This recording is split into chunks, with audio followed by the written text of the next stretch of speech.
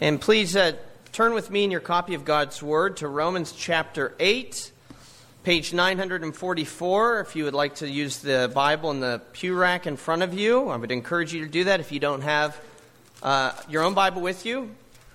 And we continue now. We're in our fifth sermon, about a third of the way through this series of what has been known as, or called the greatest chapter in the Bible, Romans chapter 8. And this morning we're looking specifically at verses 9 through 11. But we're going to begin reading back at verse 1 to give us the context. I was thinking that it would be a good thing for us every week to start back at verse 1 and read up to where we are at. Help us also memorize this chapter as we go along. And then I thought, they won't like it if I do that. So I didn't do it last week, and I got an email from somebody saying, would it be okay if we started reading at verse 1 each week? So if you're upset, it's not my fault now. Somebody out here asked for it. But it will be a good way to make sure that the Word of God dwells richly, the Word of Christ dwells richly in our hearts if we keep coming back to the feast that is the Word of God in Romans 8. So beginning in verse 1, again, our consideration is primarily verses 9 through 11, and we're going to sneak in a little bit of verse 8 too. This is the Word of God. There is therefore now no condemnation for those who are in Christ Jesus. For the law of the Spirit of life has set you free in Christ Jesus from the law of sin and death.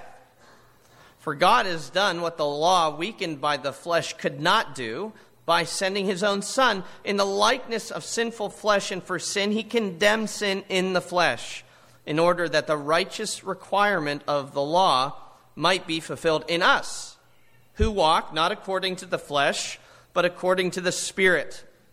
For those who live according to the flesh set their minds on the things of the flesh, but those who live according to the Spirit set their minds on the things of the Spirit. For to set the mind on the flesh is death, but to set the mind on the Spirit is life and peace. For the mind that is set on the flesh is hostile to God, for it does not submit to God's law. Indeed, it cannot. Those who are in the flesh cannot please God. You, however, are not in the flesh, but in the Spirit, if, in fact, the Spirit of God dwells in you. Anyone who does not have the Spirit of Christ does not belong to him. But if Christ is in you, although the body is dead because of sin, the Spirit is life because of righteousness. If the Spirit of him who raised Jesus from the dead dwells in you, he who raised Christ Jesus from the dead will also give life to your mortal bodies through his Spirit who dwells in you. The grass withers, the flower fades. The word of our Lord stands forever. Well, if your heart kept a guest book, who would it reveal has been staying, has been visiting? Who would it reveal you have been entertaining in your heart? There really are only two options. The heart is a home that can either entertain Satan and sin or the Spirit of God. And you'll notice that in the verses that we're looking at, primarily 9 through 11, Paul is particularly concerned to say that the Spirit of God dwells in us. He says it 3 times directly or explicitly, and then 1 time indirectly when he speaks of the Son of God dwelling in us. Verse 10, but if Christ is in you, but of course the only way Christ is in us is by virtue of the Spirit. So in these 3 verses, 4 times he makes reference to the Spirit being in believers. Do you have the Holy Spirit? Does the Spirit of God dwell in you? That's the question today. And it matters tremendously, and it matters for at least these 3 reasons that we'll consider this morning. The first is this. It is those who have the Spirit of God dwelling in them, and those only who also have the smile of God. If you have the Spirit of God, you have the smile of God. We learn that from the inverse that is stated in verse 9, and then by inference in verse 10. The inverse stated in verse 8, and then by inference in verse 10. So, verse 8, those who are in the flesh cannot please God. And then in verse 9, you, however, are not in the flesh, but in the Spirit, if in fact the Spirit of God dwells in you. So, if the Spirit of God does not dwell in you, you cannot please God. And then he says, but you're not in the flesh, you have the Spirit. So what's the implication? You can please God. You have the smile of God upon you. And so we consider, though, first what it means not to have the Spirit, not to have the smile of God. Those who are in the flesh cannot please God. And we are met with the twin doctrines of total depravity and total inability in verse 8 there. The former, total depravity, made famous by the acronym TULIP. That's what the T stands for. And I say they're twin doctrines because they're really teaching something identical. They are teaching about the inescapably pervasive nature of sin, that it affects every aspect of who we are. Total depravity even shows up in verse 7, right? When Paul says, the mind that is set on the flesh is hostile to God. It does not submit to God's law. Indeed, it cannot. To be in the flesh is to be in a depraved or a sinful state. That this is what defines a person who is outside of Christ.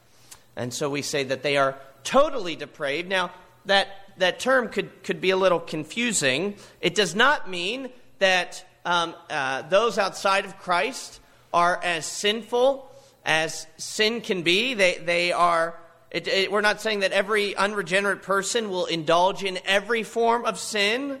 We're not saying that they could never do anything that's good for society. We're not saying anything like that.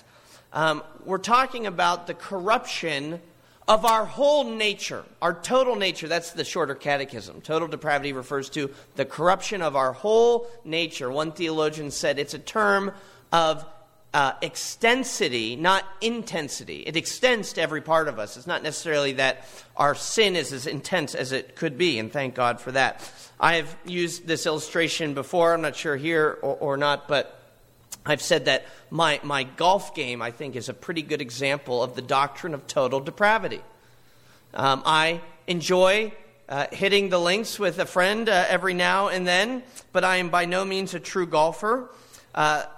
Every once in a while, I'll hit a decent shot, but there is not a single aspect of that game where my incompetence does not shine through at some point or another, right? From driving, the short game putting, even the rules I don't fully understand, much less the etiquette. I get in trouble a lot by other players or people that work at the golf course when I try to go golfing, and they say, you can't stand there, and you can't stand there with those shoes on. And really, could you just leave? Actually, it'd just be better if you just left.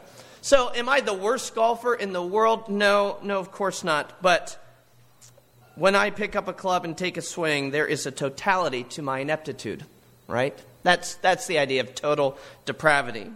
Now, the result, or the consequence of total depravity is this other doctrine, total inability. And that means that a sinner is so spiritually bankrupt that he can do nothing pertaining to his salvation. In short, the unregenerate man is dead in sin, Paul says in Ephesians 2. His will is enslaved to his evil nature. Louis Berkhoff, the Dutch theologian back in the days at Calvin, said that by total inability, we understand that the sinner, quote, cannot change his fundamental preference for sin and for self and change it to a love for God, nor ever even make an approach to such a change. So that means that the natural man is totally incapable of doing the thing that we as humans need to do more than anything else, and that is please God. This is what we were made for. God made us for His glory, for His enjoyment. We were made to make God smile. And to see the smile of God is life itself. The psalmist says, Psalm 31, make your face shine on your servant and save me in your steadfast love. For God to shine, for His face to shine, for Him to lift up His countenance upon His people is to give them life. If you don't have the smile of God, you don't have life. And the natural man cannot make God smile. Those who are in the flesh cannot please God. Paul states that so matter-of-factly in verse 8, because it is a matter of fact. And yet countless men and women and boys and girls every day still try to please God through things that they do, although they remain in the flesh. They're convinced that they can do something to make Him happy, something to earn a place in His good graces, something to earn God's favor. Why is that? Why do people in the flesh keep trying to please God, even though Paul says it's an impossibility? Well, perhaps we have too low a view of God. Have you ever wondered if that's the case? That we think of Him on human terms, and we know that as humans, we are often susceptible to the influence or the persuasion of others. So if we can influence and persuade other people to do what we want, maybe we can influence and persuade God to do what we want. Our children are enjoying a book that we got out of the library right now that's called Don't Make Me Laugh. The narrator, Mr. Frim Dimpney, announces at the start, I'm in charge of this book, and then he lays down the rules. He says, do not laugh, do not smile, and if you do, you have to go back to the beginning of the book. We don't like the book as much as our kids. You can imagine how often we have to restart that thing. But of course, that's the whole point, isn't it? Right? In trying not to laugh, laughing suddenly becomes all the more enjoyable. Maybe you play that sort of game with your kids or with your siblings, right? A do not smile game or a do not laugh contest. Why are those so much fun? Because we know going into the contest that we do have the power to make that other person laugh, that we can make silly faces or we can say funny jokes, or if the rules of the contest allow, we can maybe tickle them in the right spot. And I think maybe we think of God in that same regard. We think that He must have a soft spot, that there's some way, somehow, that we can make Him smile. And I don't say this in any sort of disrespectful sense. I just want to try to capture it for you when I say it like this. God is not ticklish. He's not ticklish. We can't tickle His fancies. We can't please Him by doing things. Even very good things. Even very religious things. You know, God tells us that in the Bible. Malachi chapter 1 is a good place if you want to turn there, where He rebukes the people for essentially trying to tickle Him. Malachi, the last book in the Old Testament, chapter 1, beginning in verse 8, we see God rebuking people for trying to do something that they think would elicit a pleasurable response, a pleasant emotional response. This is what God says in Malachi chapter 1, verse 8. When you offer blind animals in sacrifice, is that not evil? And when you offer those that are lame or sick, is that not evil? Present that to your governor. Will he accept you or show you favor, says the Lord of hosts? And now entreat the favor of God that He may be gracious to us.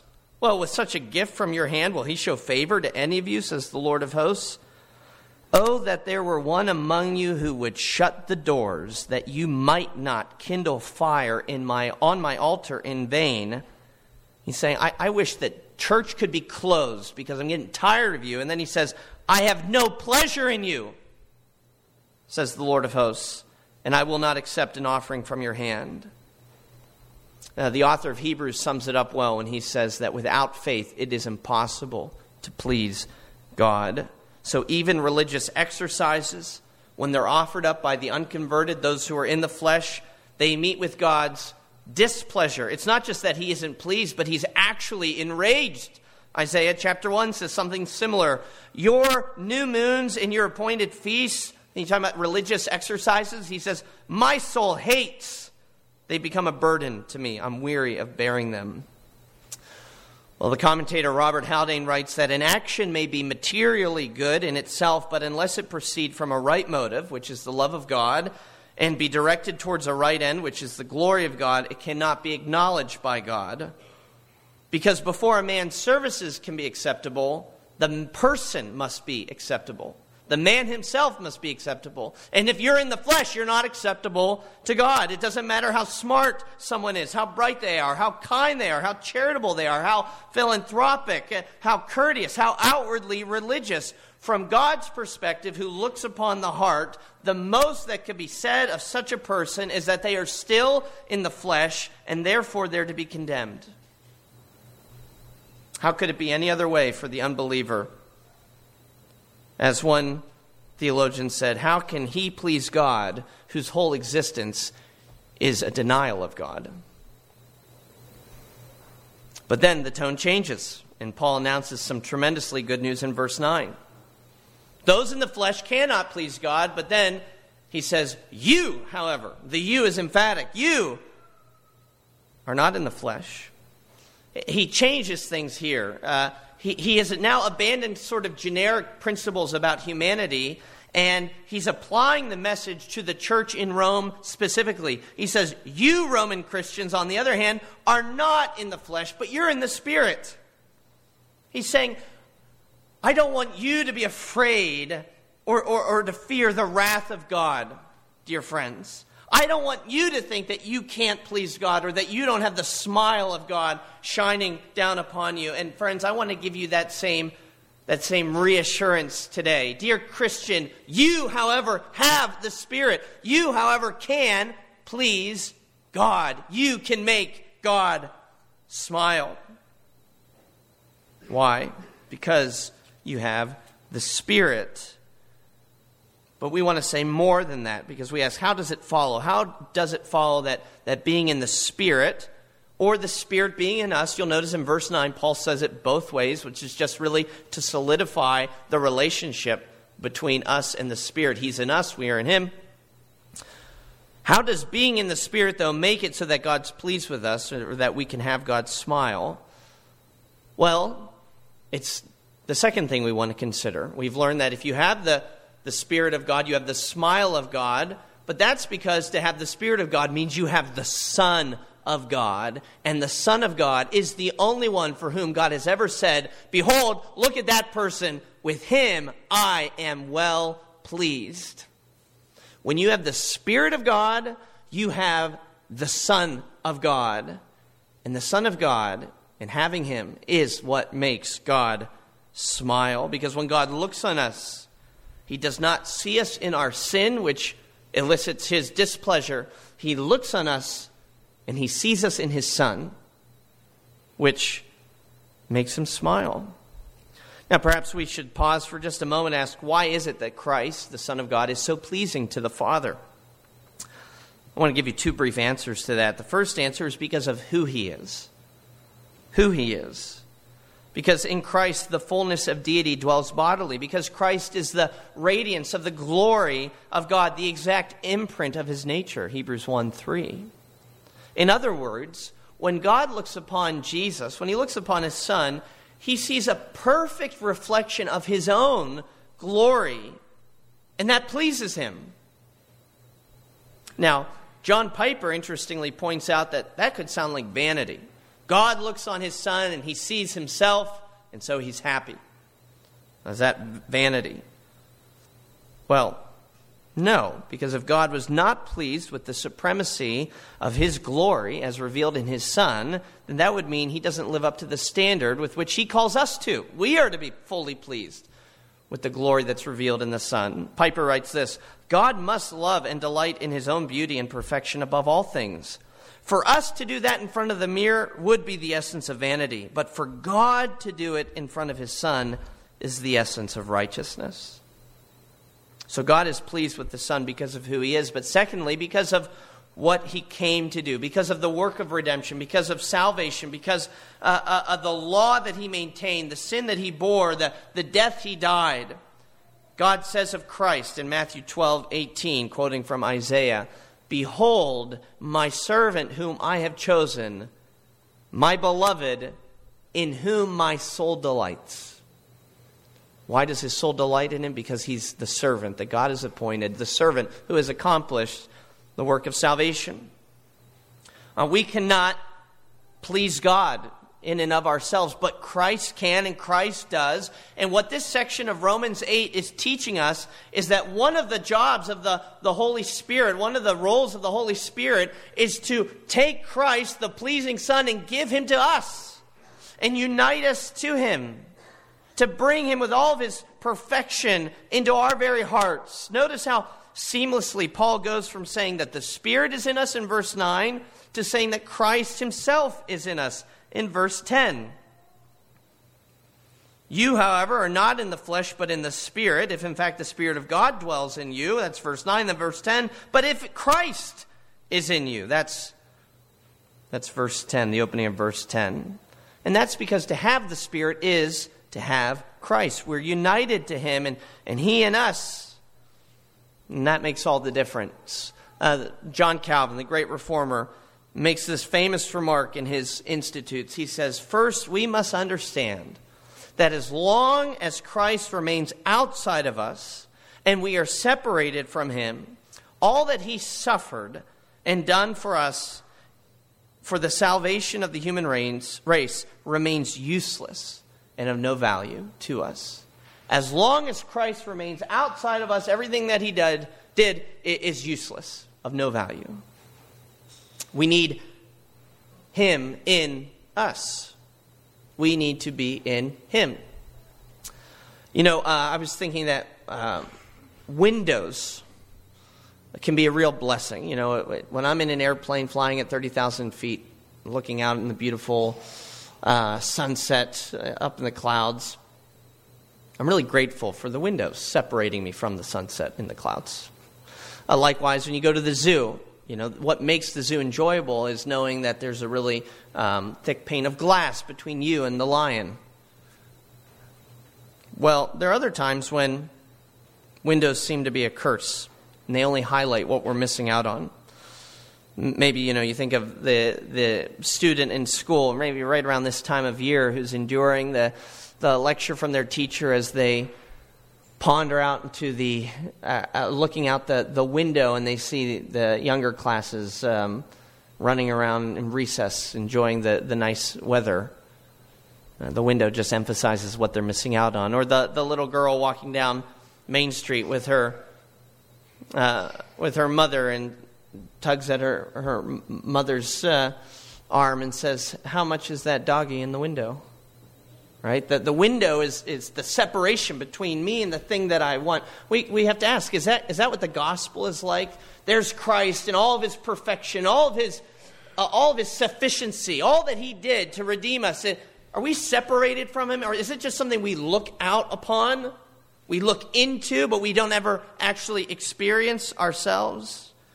No, because of the Holy Spirit, the gospel is not a story we read about, it's a story we are part of. The Holy Spirit removes that partition that would separate us from Christ, and he takes Christ from being a mere intellectual proposition or historical figure, and he becomes truly ours. Everything that he did is ours. The Spirit takes all that is in Christ, his righteousness, his holiness, his love, and all that Christ did, his obedience, his service, his sacrifice, his death, his resurrection, his ascension, and he gives it to us. Without Christ in us, we cannot please God, and without the Spirit, we cannot have Christ. And so, what are we learning? When we have the Spirit, we have the Son of God, and when we have the Son of God, we have the smile of God. There's something else, though, thirdly and finally, we receive from the Spirit. If the Spirit of God dwells in you, we learn in this passage, you not only have the smile of God because you have the Son of God, but because you have the Son of God, you also have the saving power of God. The saving power of God. That's the final thing. That you need the Spirit if you want to have God's power. And Paul describes this saving power in a twofold manner. Or perhaps we could say it better if we said that he describes a twofold benefit of God's saving power in us. One benefit's in the here and now, one benefit is yet to come. The immediate benefit we read of in verse 10.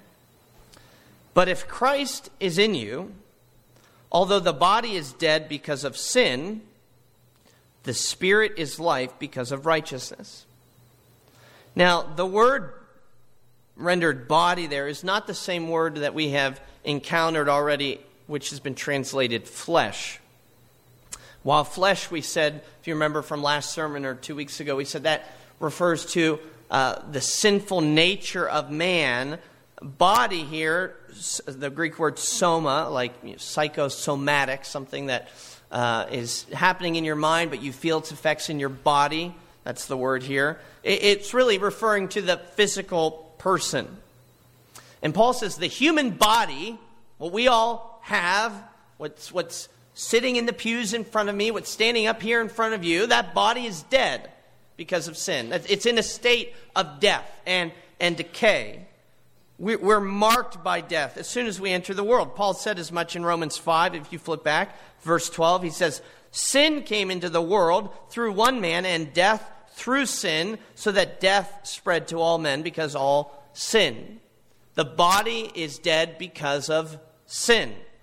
Martin Lloyd-Jones put it like this. He says, the moment we enter into this world and begin to live, we also begin to die.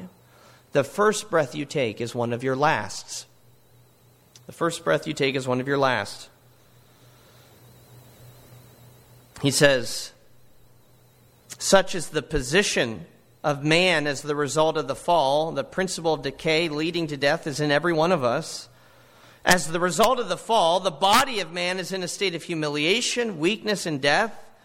The body gives sin its chance and its opportunity. He says the body we could consider like dead weight.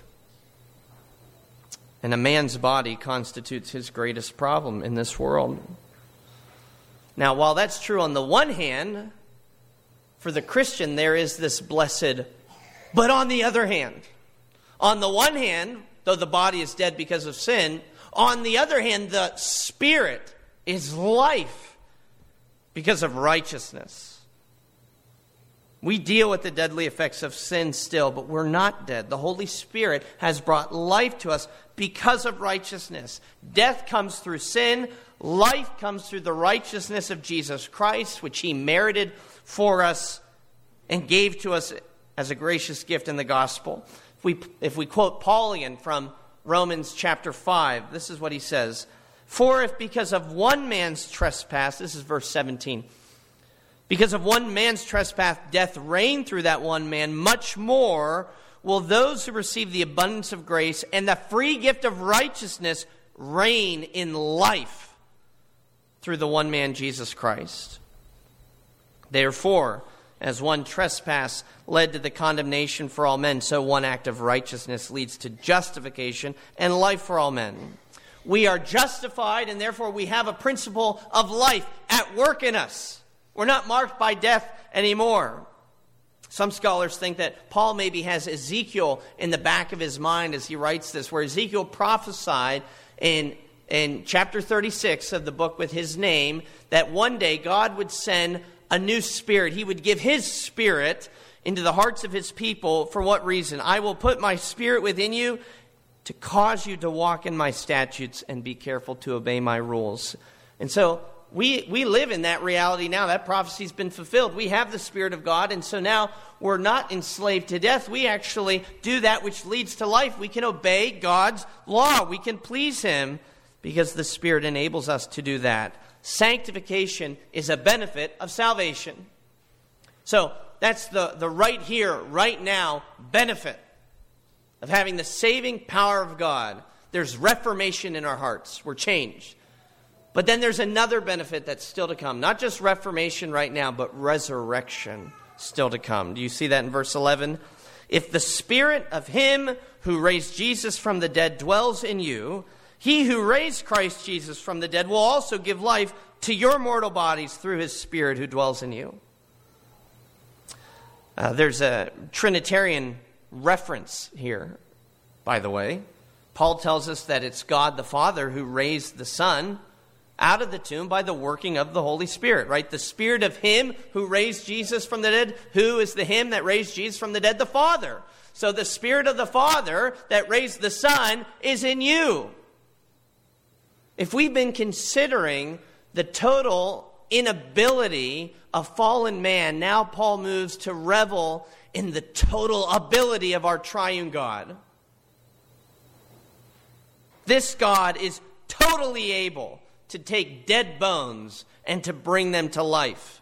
We can't do a thing. He can do it all. And He will do it all for those who believe. Again, if Ezekiel is in the background, then we just move to chapter 37. 36 talks about a spirit in our hearts which makes us obey. Chapter 37 is that great vision where Ezekiel sees the Spirit making us physically alive. Thus says the Lord God to these bones, behold, I will cause the Spirit to enter you, and you will live. We are dead. We are totally incapable. But God is totally, radically, completely, entirely able to give us life. Life in the here and now. Moral life through sanctification. But then life soon to come. Immortal life through the resurrection. Do you believe it? Do you see it here? Or do you doubt? Do you find yourself crying out with Paul in Romans 7, wretched man that I am, who will deliver me from this body of death? You're still there. The body is dead because of sin, and you're stuck there, and you're thinking, yeah, who can save me from this? Well, Romans 8:11 is the answer. The Spirit of Him who raised Jesus from the dead. If He dwells in you, remember that's the thing Paul has said 3 times. If in fact He's in you, if He's in you, if He's in you, here's one of the consequences. The saving power of God. If the Spirit that raised Jesus from the dead dwells in you, then you can be assured you too will be raised, just like Jesus. The same power that took the Son of God out of the tomb will bring you and I out of the grave as well on the last day. Do you believe it? If you believe in the resurrection of Jesus, then you have to believe in your resurrection too. It's a very simple syllogism that Paul's giving us. If A, then B. If you have this Spirit, the one that raised Jesus, then you will be raised too. It's what He does. It's a wonderful thing. And so the question to us remains, do you have the Spirit? Without the Spirit, there's no Jesus. No Jesus, no salvation, no righteousness, no resurrection. I wonder if you found it interesting the way Paul framed this question, or his rhetoric here, how he puts it like this to the Romans when he says, if, this is verse 9, if in fact the Spirit of God dwells in you. And he comes back to that a couple times. Verse 10, but if Christ is in you. Verse 11, if the Spirit of Him who raised Jesus from the dead dwells in you. But interestingly, I don't think Paul is questioning that the Spirit of God is in the people at Rome. That was that whole distinction that we saw between verse 8 and verse 9, right? Those in the flesh cannot please God, but you are not in the flesh. He seems to be convinced the people are in the Spirit, and yet he still chooses to word it this way. If, in fact, the Spirit of God dwells in you. I think Paul, though assuming the Romans have the Spirit, frames the statement this way to invite them into some self-examination, as though he is desiring that they would come to the same conclusion that he has come to. And you ought to do the same. You ought to ask yourself, do I have the Spirit? And Christian, when you ask yourself that question, and when you truly examine your life, you'll see the proof of the Spirit at work. You'll see that the Spirit causes you to delight in glorifying God, causes you to be able to say no to sin and say yes to righteousness, to die to yourself, to live in obedience to His law of love. And if the Spirit of God is doing that work in you right now, then you can be fully assured there is a greater work to come. He will raise your body from the dust. You know what Paul wants us to leave this passage saying? He wants us to have the confidence to say, Jesus lives, and so shall I. Amen? Let's pray. Our Father in heaven, we thank you for your word, and we thank you for the confidence that it instills. We do ask that the Spirit, of whom we have discussed greatly this morning, would apply these truths into our hearts, that we would believe them and not doubt, and in believing, we would live those lives that you desire us to live, dying to sin and living unto righteousness. Because yes, although the body is dead because of sin, the Spirit brings life because of the righteousness of Jesus Christ. We thank you and we praise you for the finished work of Christ on the cross, and that work can be applied to us now through union with that Savior. We ask that you would be by your Holy Spirit, the after preacher, applying all these truths to our hearts throughout this week, and that you would continue to transform us. Pray this in Jesus' name. Amen.